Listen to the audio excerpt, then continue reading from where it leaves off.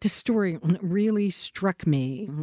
It took us all back to the moment of darkness in the city of Toronto when we discovered there was a serial killer that had been loose in the gay village, preying on men and killing them one after another. It had gone on for years. In some cases, the men who were missing were forgotten and never really searched for. And now we're about to hear that serial killer who is behind bars. His name is Bruce McArthur. And at the moment that he was found guilty, that was not the end of this controversy. We realized and were told there was another time where they almost had him. He was brought in for an interview. This became controversial within the Toronto police. And he was brought in after a man went to them and said during sex someone had tried to kill him. And in this segment, I'll give you a bit of a warning. I mean, it's not pleasant. It is grim undertaking here.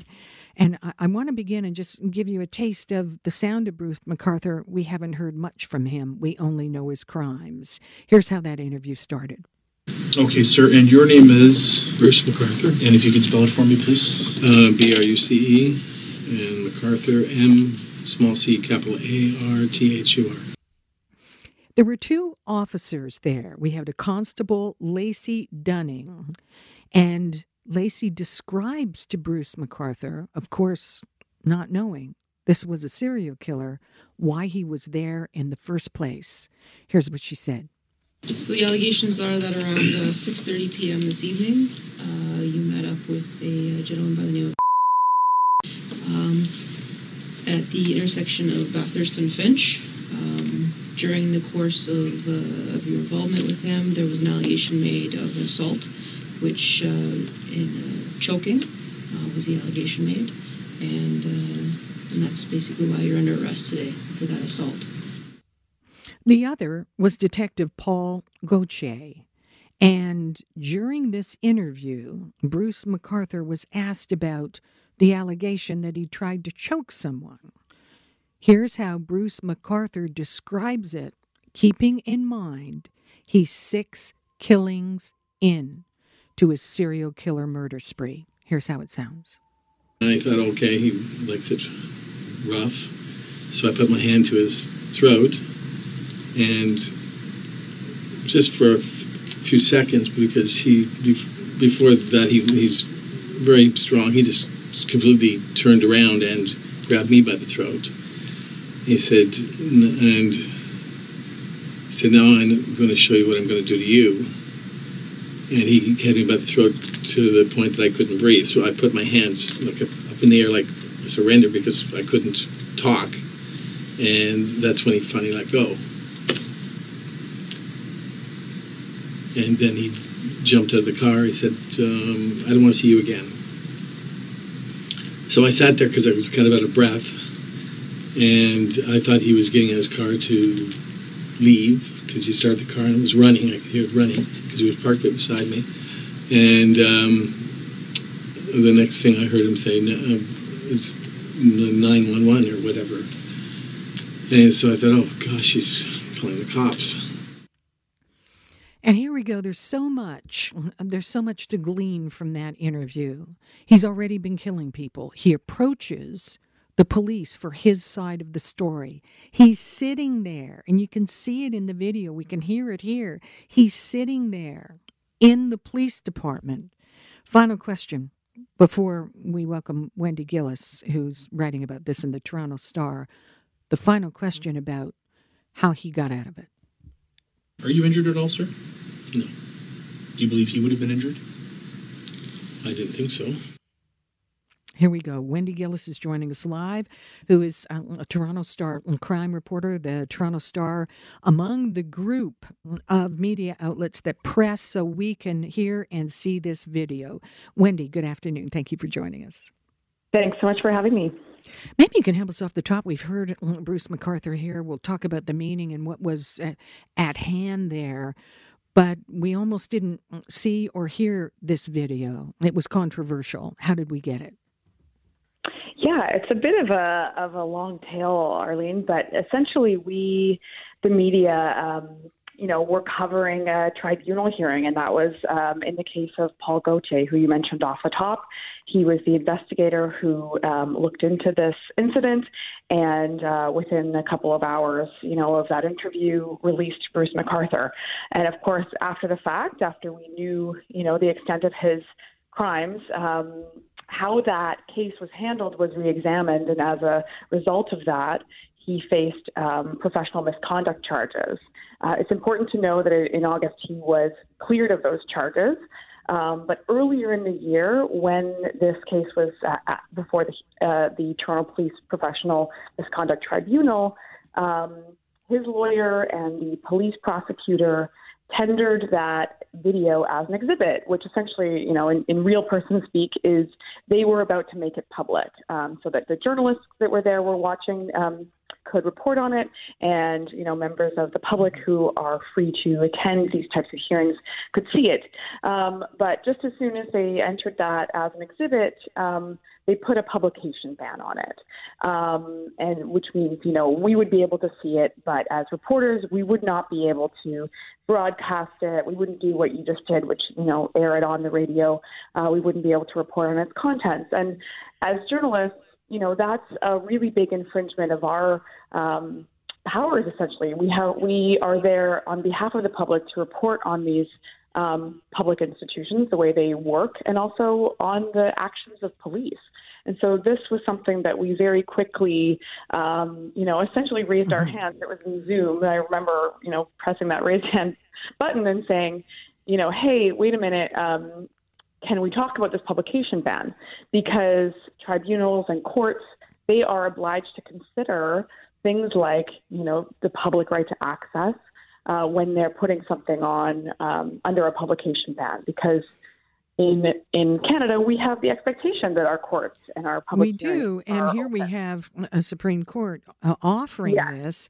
Wendy, now we've heard it. We know the officer who was connected to this. There was an investigation. He was cleared. But it's pretty eerie to hear Bruce McArthur and knowing he's 6 men in, Wendy, and he goes on his own to tell his side of the story. How did you feel when you first saw this, which you fought so hard to get to see?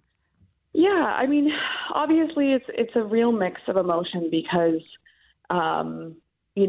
something that we never can lose sight of is the fact that 8 men died here, and they are victims, and they need to be foremost in our minds. One of the reasons why we sought this video so hard and went to the courts to try to get it is because we wanted to scrutinize the police activity here. This was an opportunity for the Toronto police to catch someone who had been killing men from the gay village. And of course, sadly, we know he went on to take 2 more lives after this interview. And so on the one hand, it was horrifying to hear his voice, to see, the way he was in that interview. But it is a victory in a sense for transparency, and it felt good that we were able to finally report on the contents of that interview as fully as we were able to yesterday. And when we watch him, we think, here's, his demeanor. I'm having done quite a few stories on serial killers, close up and personal. They don't look often what people think they are. We know that Bruce McArthur was well-liked and moved effortlessly throughout the gay village and with his clients. We saw a peek of that, Wendy, didn't we? Yeah, I mean, I think that's something we really need to dispel as we discuss serial killers. There is no one who looks like a serial killer. There is no one who acts like a serial killer.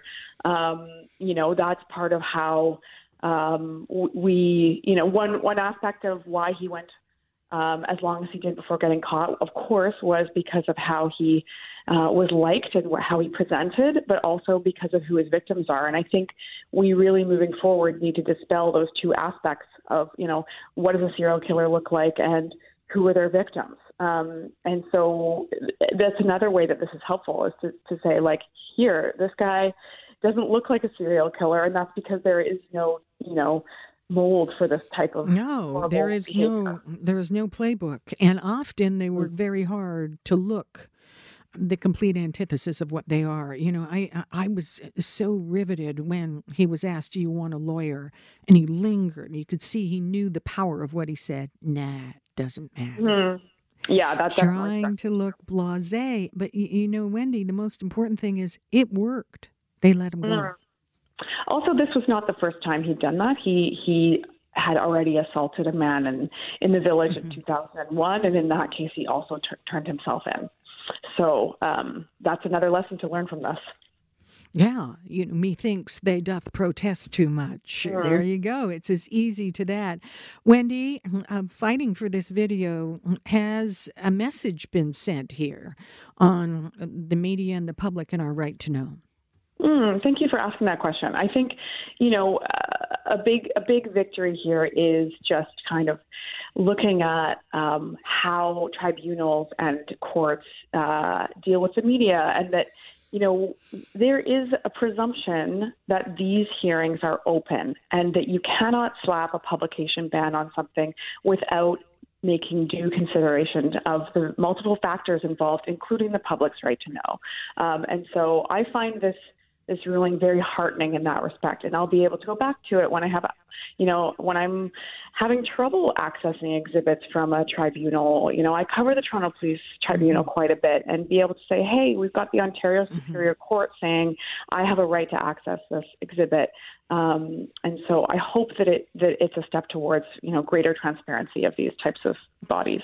Yeah, I mean, a shot across the bow, and good for the Toronto Star and the other media outlets for fighting for this. Wendy Gillis, thank you for joining us. We appreciate it. Thanks so much for having me. Hey, great. Wendy Gillis, a Toronto Star crime reporter.